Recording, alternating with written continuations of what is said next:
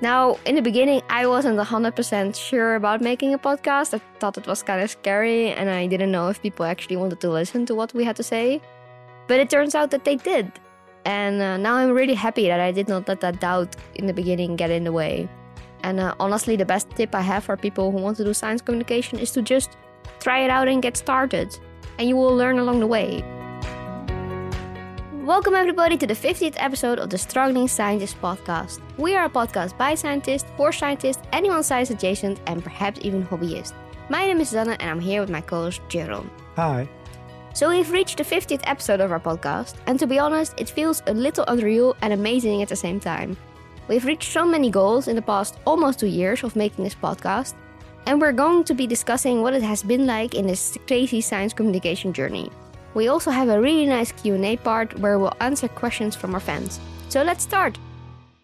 Wow, the 50th episode! I almost cannot believe it. We have done and grown so much, and I know it has been our dream to do this, but it feels almost unreal. Speak for yourself, it is unreal. Speaking seriously though, it's amazing like how something that we just started out as kind of like a hobby project kind of grew to what it is now. And I'm surprised by the amount of opportunities that keep coming from it. That we never expected when we first went into it, right? So in that sense, I think it's a good moment with episode 50 to highlight some of those amazing bloopers that we've recorded throughout the podcast. Just kidding, of course. But we will talk about more interesting stuff regarding our science communication journey during this episode. Yeah, well, don't tempt me. I can fill an entire episode with all the uhs and ums I cut out. And our dogs would definitely also have quite a role in this blooper reel. But yeah, it has been such a crazy experience. And it's really crazy to me also now that we're getting sponsors a bit more regularly to make this podcast and everything we do possible. That like we made it this far and it's going well, I would say. And of course, we started out as a podcast, but we have added many things to it over time. We'll also talk a little bit about that. But they have also worked out really well. And I don't know, it's just crazy that 2,500 people a month now listen to even just this podcast.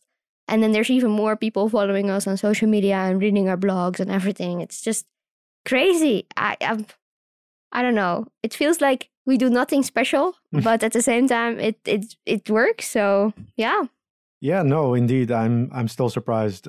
Yeah, and to come back on the social media stuff specifically, like, I mean, when we got started with it, we had no idea what we were doing, right? I mean, we heard some stuff about Twitter that it was quite polarizing, and Instagram. Well, you were a little bit on Instagram. I never went on that platform at all. I hadn't tried Twitter since like my teenagers years, and Instagram I never really got into. So yeah, no. Yeah.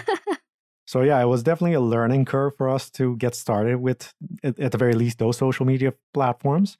And it was hard because neither of us had any idea what we were doing. So we were just trying out some stuff and looking online to see like what could we do, what would people maybe respond to and like, and we just kept at it consistently, I guess. And yeah, finally, here we are.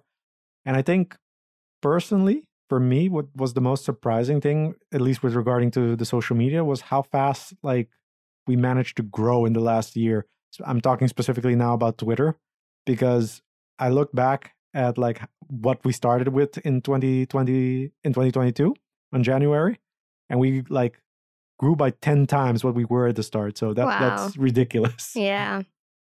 So. No, it has been really crazy. And I mean, I also like that you say consistency, because I think that it has been one of the main reasons why we've made it this far, because we kept on doing it. Yeah.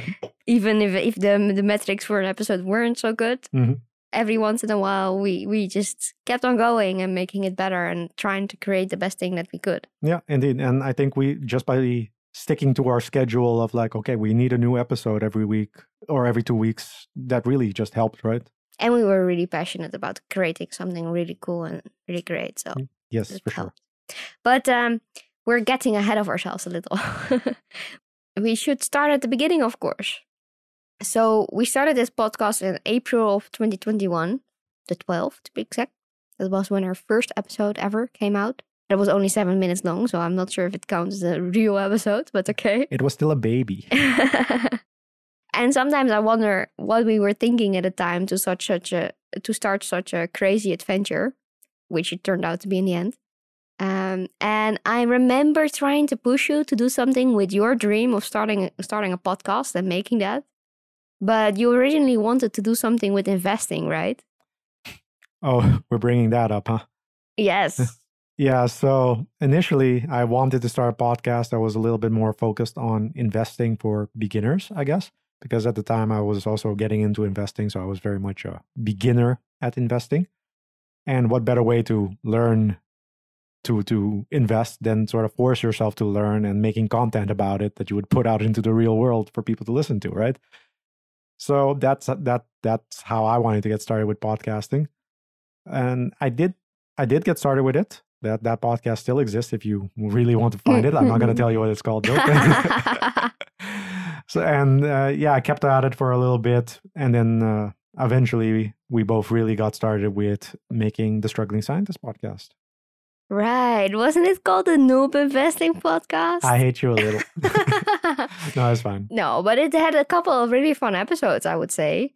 And it was really useful to have that experience when we started with this podcast, because you sort of already knew the basics and had spent quite a lot of time investigating how to do this.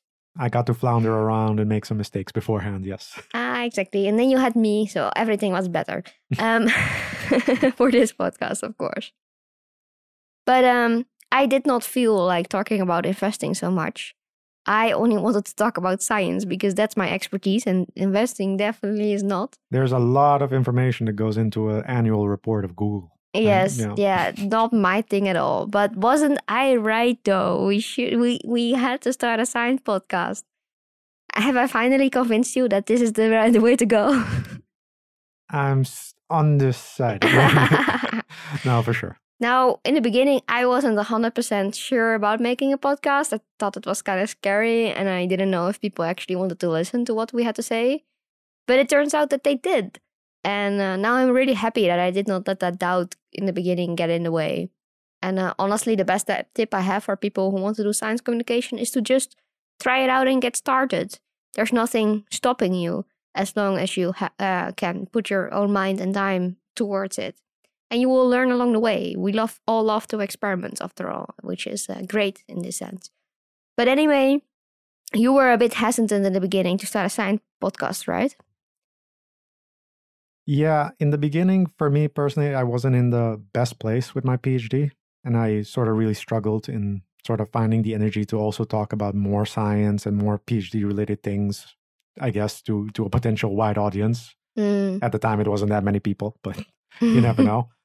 But yeah, ultimately, I think working on the Struggling Scientist and all the awesome stuff we managed to do with it provided me a little bit of extra support to keep going when things were not going as great with my PhD projects, for example.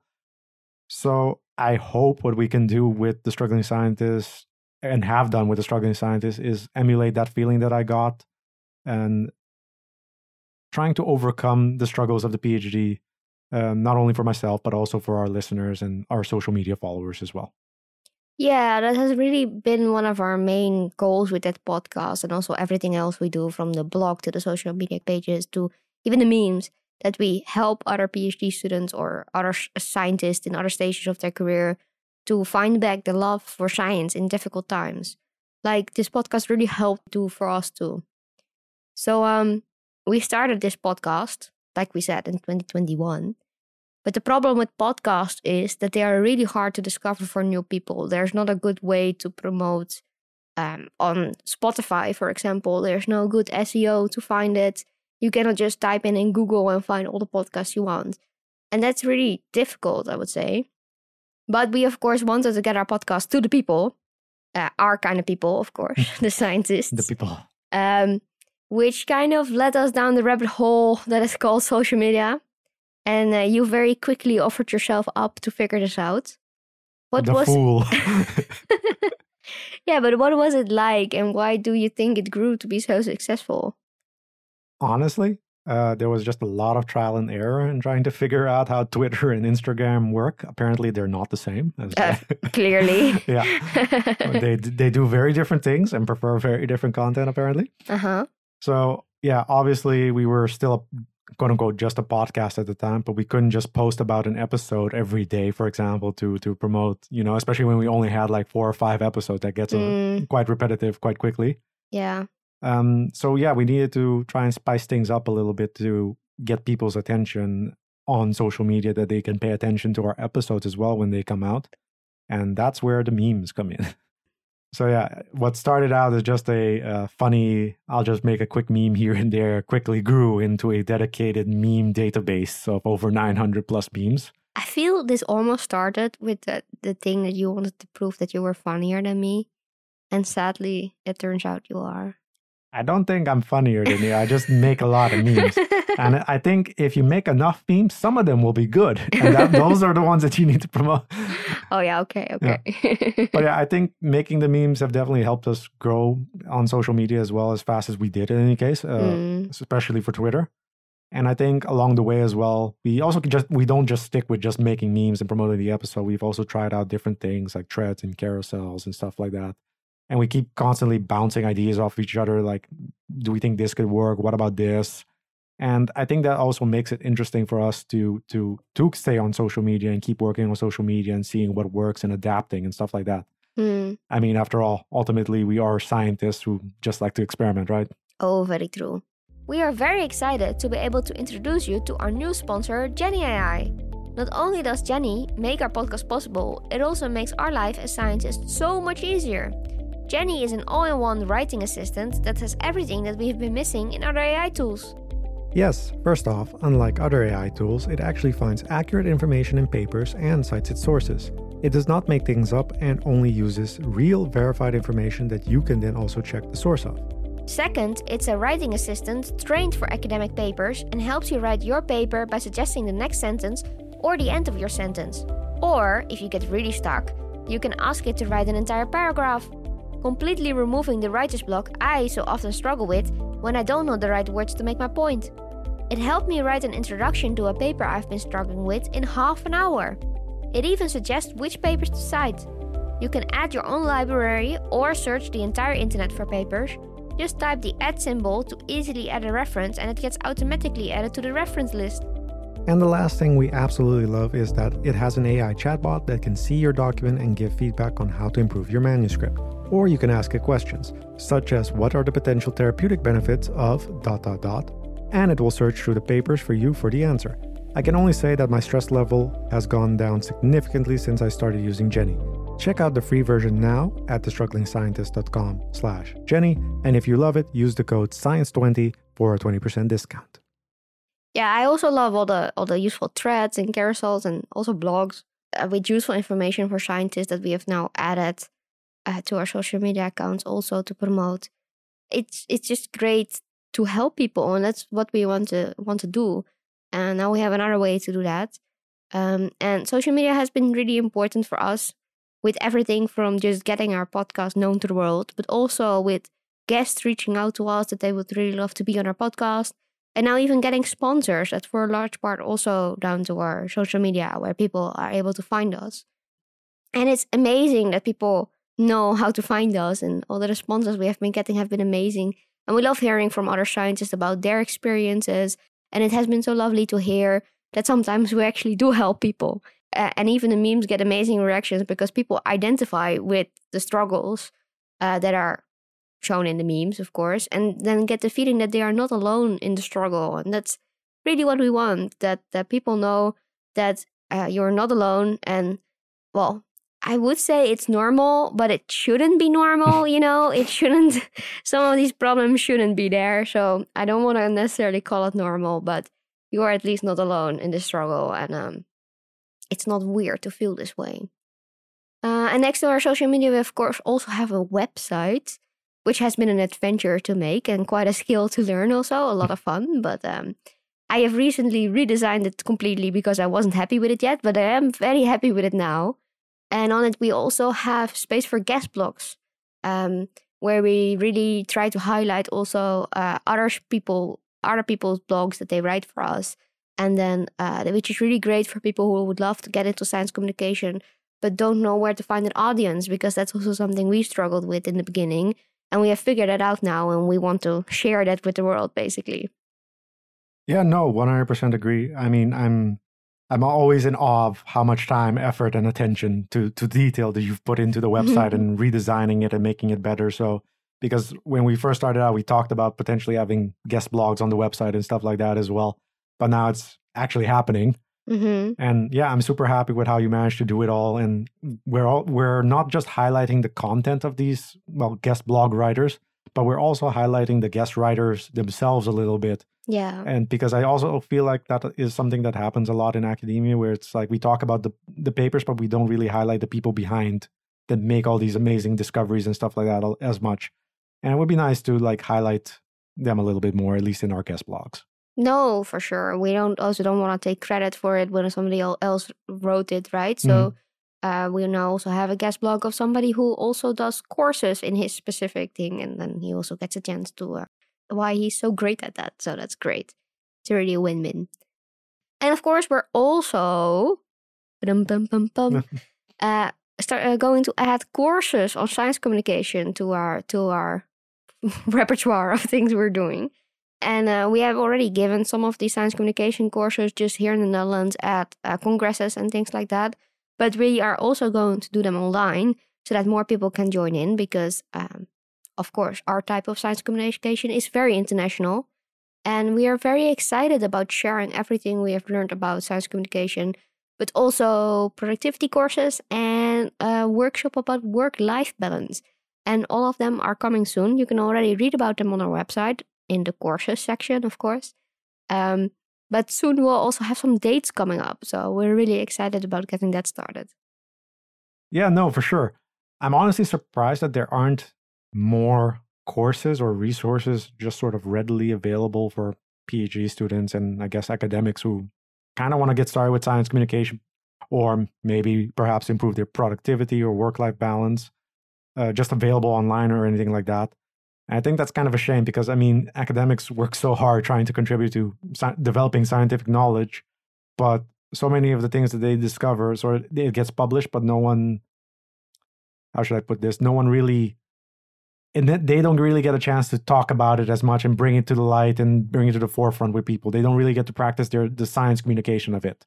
And I really think that's a shame. And I think we would really love to help with that in any shape, way, or form that we can, since we have a little bit more experience with that now. I also think with regards to productivity and work-life balance, I don't think it's impossible to find work-life balance and feel a bit more productive, given how hard academics work. But the information on how to sort of best do that it's obscure a little bit. It's harder to find. It's also not very specific to scientists. No, indeed. Yeah, oftentimes it's like specific to business people or something like that. Like if you're in a corporation or something like that. And it sort of feels hard to adjust that for people in academia. So yeah, we have tried out some of those things and tried to improve it in our own lives, in trying to combine that with doing a PhD and also doing this podcast and finishing up our thesis. And no, for sure. If anything, we were very productive. Yeah, hell, we got a puppy and it grew. While we were doing our thesis. Yes. Yeah, no, so we tried out a lot of different things and they're still there. We overdid it at some points. We might like take a little bit too much at the time. But yeah, no. I still feel like we got the work-life balance in there. Yes, for sure. And yeah, so we hope, I would say, that through our own experiences, we can help out some people with these courses and just provide some extra support and utility out there into the real world for people. Yeah, for sure. And I would say, back to the science communication part of it, we have, well, not necessarily courses, but we have attended some congresses and some courses on those congresses about science communication. And all of them are really focused on in-person science communication or journalism for a paper, but there's so little information about like the online world where you can reach so many people, also international, because science doesn't have borders, in my opinion. Yeah, exactly. But this almost gets zero attention, and there's no resources about how to get started with that and how to set it up and how to do it and how to make your social media platform more visible, or how to get then in the end even sponsor deals and stuff like that. And it is just crazy to me, because the influencer world is getting bigger and bigger, of course, and we should definitely also take advantage of that to show all the cool things that science really is, and all these cool things that the couple of science communications that there are online are creating on Twitter, but also on Instagram and TikTok. You have really great ones. It's really crazy that that's not recognized more by the sort of, I don't know if that's an English thing to say, but the old guard that is there, especially in the Netherlands, that do science communication. They have nothing with international stuff, and they do everything in Dutch, and it's just crazy to me, and such a shame.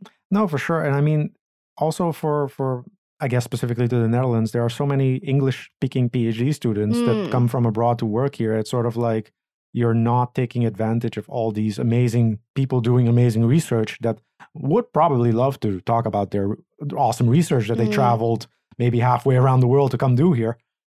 And that's just a shame. And if we could really try to promote science communication a little bit better and really broaden it a little bit more, I think that would be an added value that is really just amazing to add to the world, because there's so much misinformation out there. People don't understand a lot of the science and hard work that goes into publishing a paper and really showing that something works a certain way. And if we can bring scientists to the forefront and have them combat this misinformation easily online and stuff like that, and promote their own research, I think that goes a long way into combating the misinformation out there. No, for sure. And I mean, of course, there is science communication going on. Those are usually the hot topics, like Corona, for example, in the recent years. Yeah. Or this really fancy study from a doctor, something more translatable research. And fundamental research like we do is absolutely, there isn't even talking about science communication about that. And also our institute doesn't focus on that at all. I don't think they would know how anyway. True. And I think there's definitely a possibility to do that. And I think there's also really cool science communicators who do that and who talk about their science in a really clear and nice way and spread the word across the world. Yeah, no, for sure. I mean, that's, I think, the beauty of like a platform like a podcast or social media or anything like that. You can effectively get started and really promote your science the way you want in that sense. And I think that's what we kind of want to help people with, like how to get started, how to grow it, how to promote the cool science that they're doing. Yeah, for sure. And people also need to think a bit broader about science communication in general. Science communication can also be communicating it to another profession. For example, if you are in heart research and you want to keep heart surgeons up to date with the latest research, that's also a fine form of science communication. You don't always have to do it for the normal people, the normal people. Audience. Yeah. You don't. There are many forms of science communication, and also what we do is science communication where we focus more on other scientists. Now, of course, we also have plans to do other types of science communication, but we're not gonna talk about that yet. No spoilers. We have too many plans in that regard. Yes, the laundry list keeps growing. Oh, I know. So where we currently at, we personally, is that I am writing my thesis and hoping to finish that up in the next couple of months. Are you writing your thesis? I am writing my thesis. I am. I totally am. I made progress. Okay. I have a lot of podcast stuff to do too, but I am making progress. And you, Jadron, have recently handed in your thesis for approval. So you're getting ready to defend in a couple months. Yes. Should be all fine. And in the meantime, we are trying to grow the Struggling Scientist even further and expand with more things like the courses and the blogs that we've talked about. And we would also really love to add some new members to our team. So if you know anyone who would love to get into science communication, then check out our website. We have a join our team section that goes into what we are looking for and all the cool things you could be involved in, from podcast to design work to video content. We want to do it all. So there's definitely a lot of opportunities to help out and to just get your feet wet with science communication. Is that a good thing to say? I think so. I mean, I think everyone has gone into a pool at some point. But yeah, for sure. So don't be afraid to reach out to us with that, and ask us if you have any questions about joining our team or science communication in general. We'll be happy to answer that. We hope that we have maybe made you a little bit excited about also doing something like that. And also, if you want to start your own science communication platform, definitely reach out to us with questions. We are always happy to help. Yeah. And we might recommend you the course. Okay. Yes. Yes. So with that, we will now be moving on to the Q&A section of this episode. And our fans were allowed to ask us anything. So we have quite a few diverse topics and questions that we are going to be tackling, I guess. And I guess I'm going to start with the first question. Yes. This comes to us from the Experimentalist on Twitter. And it's, what has been your most rewarding experience as science communicators or a science podcast host? Suzanne? Ooh. Well, I would really say that the people that reach out to us, that we have helped them in some way with, it can be anything, with the memes, the blog, the podcast, it doesn't really matter. But anytime I hear that we have made somebody's day a little bit easier, I just feel so happy about that. That's the goal.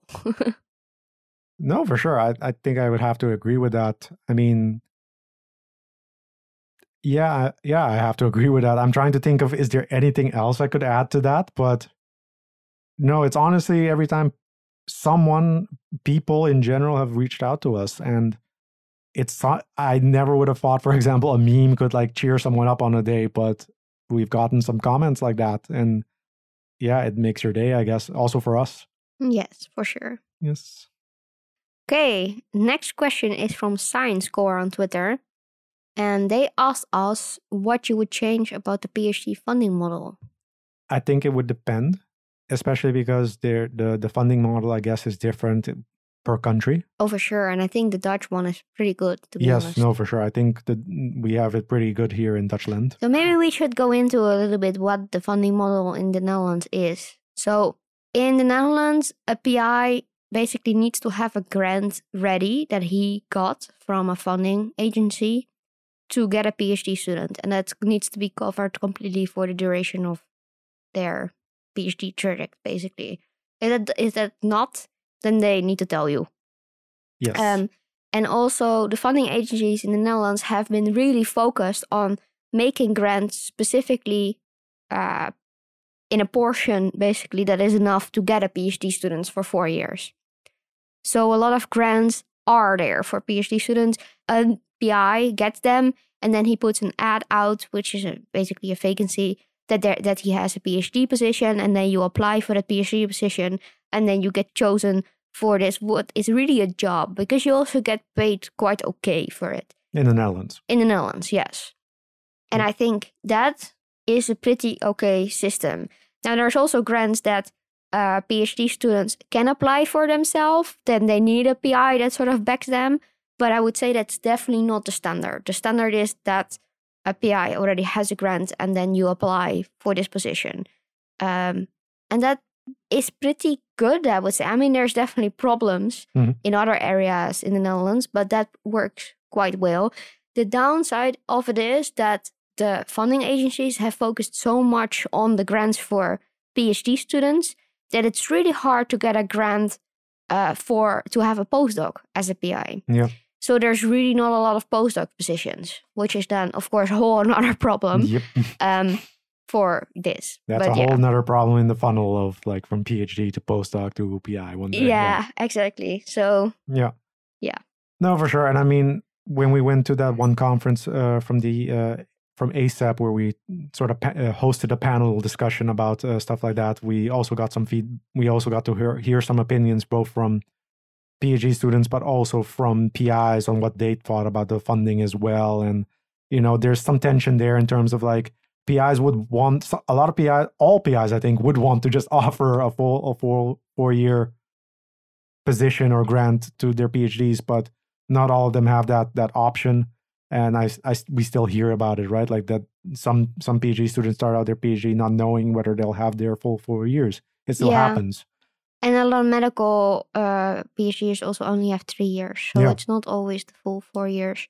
But I would say most PhDers in the Netherlands are on a grant that a PI got in one package, basically. Yeah, no, for sure. So in that sense, I think... That, of course, puts a lot of pressure on the PI to get all these grants. Mm-hmm.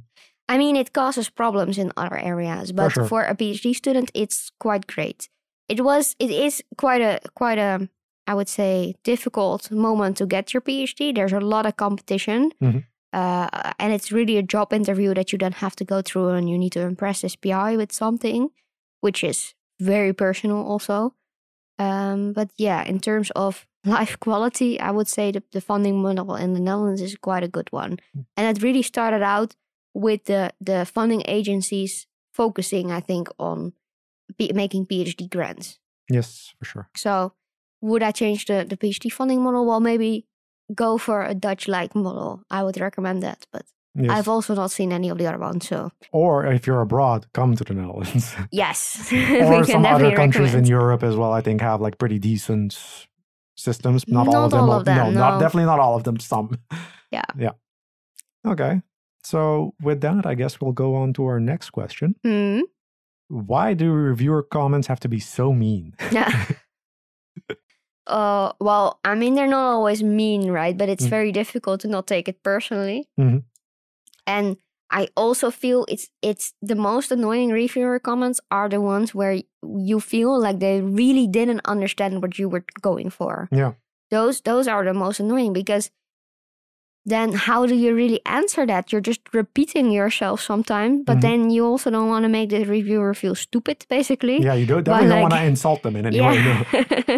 No. I wrote this down in paragraph 6. Read it again. But no, you cannot do that. So you're sort of like sweet talking them into giving the answer again. But at the same time, if I read a paper, I also don't get all the details in one go. And maybe it means that I haven't made something clear enough. Yeah. And then it needs to be better. So there are definitely differences in reviewers. I think reviewer 2 is indeed... is often the problem. The problem child. Although reviewer 3 can also be quite annoying. But I don't think they're necessarily trying to be mean. I mean, I have for my last paper definitely had a kind reviewer number 2. So that was surprising. Wow. Yeah. They exist. Yes, for sure. Maybe they just changed the numbers last minute, you know. Yeah, it's also possible. The editor was like, okay, I'm going to switch it out, number 2 and 3. This could also be the outlier reviewer number 2 that proves the rule. Exactly. Yeah, but I mean, I also don't think I don't necessarily think they're trying to be mean. I just think the way that they word stuff, especially if they're very short and brief, it's like, do this or why is this, like, it can come across as like, but I tried to answer that already. Yeah. But yeah, no, I get it. It's hard sometimes. Yes. Okay, next question. What kind of stuff did you go through to get the results you present at conferences? Do we have another podcast episode? Well, we have the cursed experiment one that was an intense one. We had working in a weekend when the roof came falling down, fungus everywhere. Yep. You even had to go to the emergency room that week. Yeah. It was a complete disaster. Yep. I was crying in the ML2. It was such a bad week. Note, she doesn't do that often. No, so this is not... Yeah, that's important. Yes. I don't normally do that. But yeah. I learned a lot about work-life balance that week. No, for sure. I mean, I was trying so hard to make this experiment work through roofs falling down in the ML1, water problems in our lab, which made the roof fall down. The airflow wasn't good anymore because what was broken was our air filtration system. So all our hoods were not sterile anymore, which meant that I had to take my ML2 cells to another ML2 facility, like over the hallway in like boxes packaged up and everything, and then do my experiment there the next day while I was on the phone constantly with the repair people trying to get everything repaired because I was the only one and me and you were there, but nobody else was in the lab. So I did call my PI and he was like, can you call people? And I was like, yes, I can call people. And then while I was pipetting, I was trying to organize that.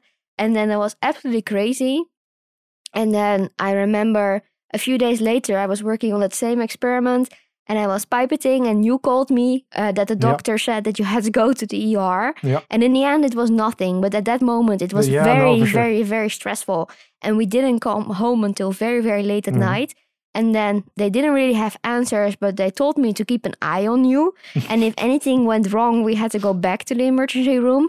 But I had an experiment that I needed to do the next day. So I went there and then all my plates were full of fungus.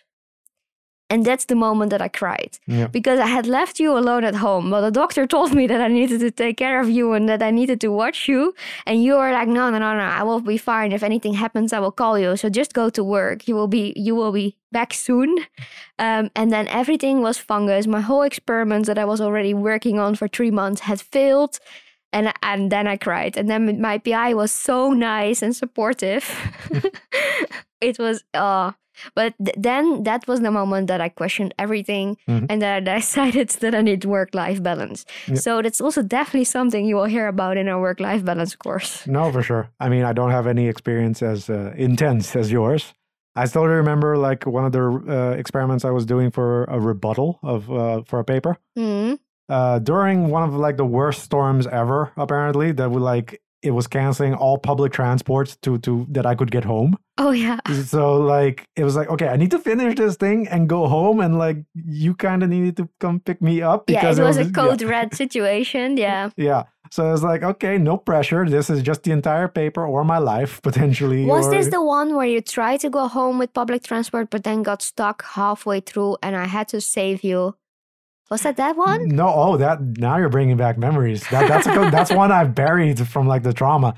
There was one like, yeah, indeed. I was trying to go home, but I was stuck in Amsterdam for like forever. So you came pick me up. Because I have a car. I'm one of the rare PhD students here that has a car. So I came to save you basically because you were really stuck. You couldn't go back and forth. I think that was a strike moment, right? Yes, indeed. Yeah. So yeah, they suddenly just stopped, and you couldn't get home until the next day. But that was. But crazy. You've actually brought up another one that I've completely buried in the back of my mind. It was a day that I was working very late, but I completely missed a part. Apparently, that the trains were having some issues, and this is before we moved in together. So I was still living in Leiden, so I had to take the train back. So I timed it perfectly. Like I looked on the app, like, okay, the train will be leaving around this time. All fine. So I left work around, I think, 7 or 8 o'clock. That's when I just finished my experiment and everything in the evening. And I was heading to the train, taking the train halfway to Leiden. The train stopped. You couldn't get anywhere anymore. Like you literally could not get to Leiden. So I was just there trying to look up how to get an Uber. Uber prices were steadily increasing into like the 70, 80 euros for an Uber trip. So I was like, yeah. So I just went back to work, stayed there till late in the evening, like 12, something like that. And then they fixed the trains and then I could go back home. And the next day I came in later. Well, I think also a great example is that you were trying to do revision experiments, I guess. And every time there were new fungus infections in the lab that you were working on in the ML1 and 2. And it turned out that there was fungus in the duct system that connected the ML1 to the ML2. So they had to tape off the entire room and fungicide it out. And everybody had to stay away from the lab for 48 hours because it was too toxic. And I would say that's also a pretty good example of stuff we went through too. Yeah, no, we've definitely seen some stuff during our PhD that I'm like, if this ever happens again, it'll be too soon. Yes, no. I'm good. I won't miss that. Although it causes great stories. No, for sure. I mean, now we can laugh about it sort of and bury it in our post-traumatic stress disorder. Maybe we should make a social media post about the roof falling down to promote this episode. We'll talk about that later. Okay. Okay, well, our last question. Yeah, so what kind of tips do you have for starting your thesis? And we're going to ask the person who still needs to... Yes, no, that's me. I am working on my thesis and I have the greatest tip ever. Yes. So I have promised myself that I'm going to get a Switch if I finish this paper. And that's the only way I'm going to be able to motivate myself. No, I don't know. I really struggle with it because it's one of the last papers I need to do. And on the one hand, I think it's very sad because it is one of the last papers that I need to do. But it's also one of the most difficult papers because it's not 100% finished. But I need to write it down for my thesis. And I'm not enjoying projects that I'm sort of having to leave behind. And I'm just having a lot of emotional trouble with it and getting to sit down and do it. So I have decided that I'm going to reward myself if I manage to get through this process of writing my thesis. Yeah, no, that sounds like a good advice. Yeah, but you do need to find something that you really, really want. Yes. No, for sure. Yeah, I don't know if I necessarily had something similar going on there. I think your PI sort of pressured you into it. Which in the end worked, I guess. Yes. I mean, deadlines, as much as I hate them, they're getting me through it. Yeah.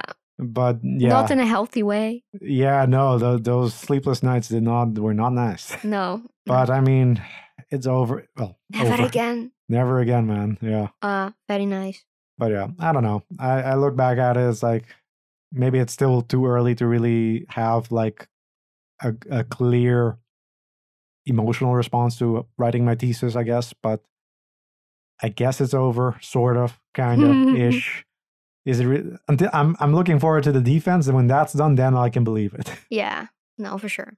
So okay, well, that was our last question, and I have to say I had a lot of fun looking back at these almost 2 years now, and we hope maybe we inspired you a little to also get started with science communication. And if you want to do that with us, then definitely reach out to us about becoming a team member or becoming a guest blog writer if you want to do something a little bit more infrequent. So you can find all of our information on our website, which is thestrugglingscientist.com. And you can also follow our social media. Jaron, which one are those again?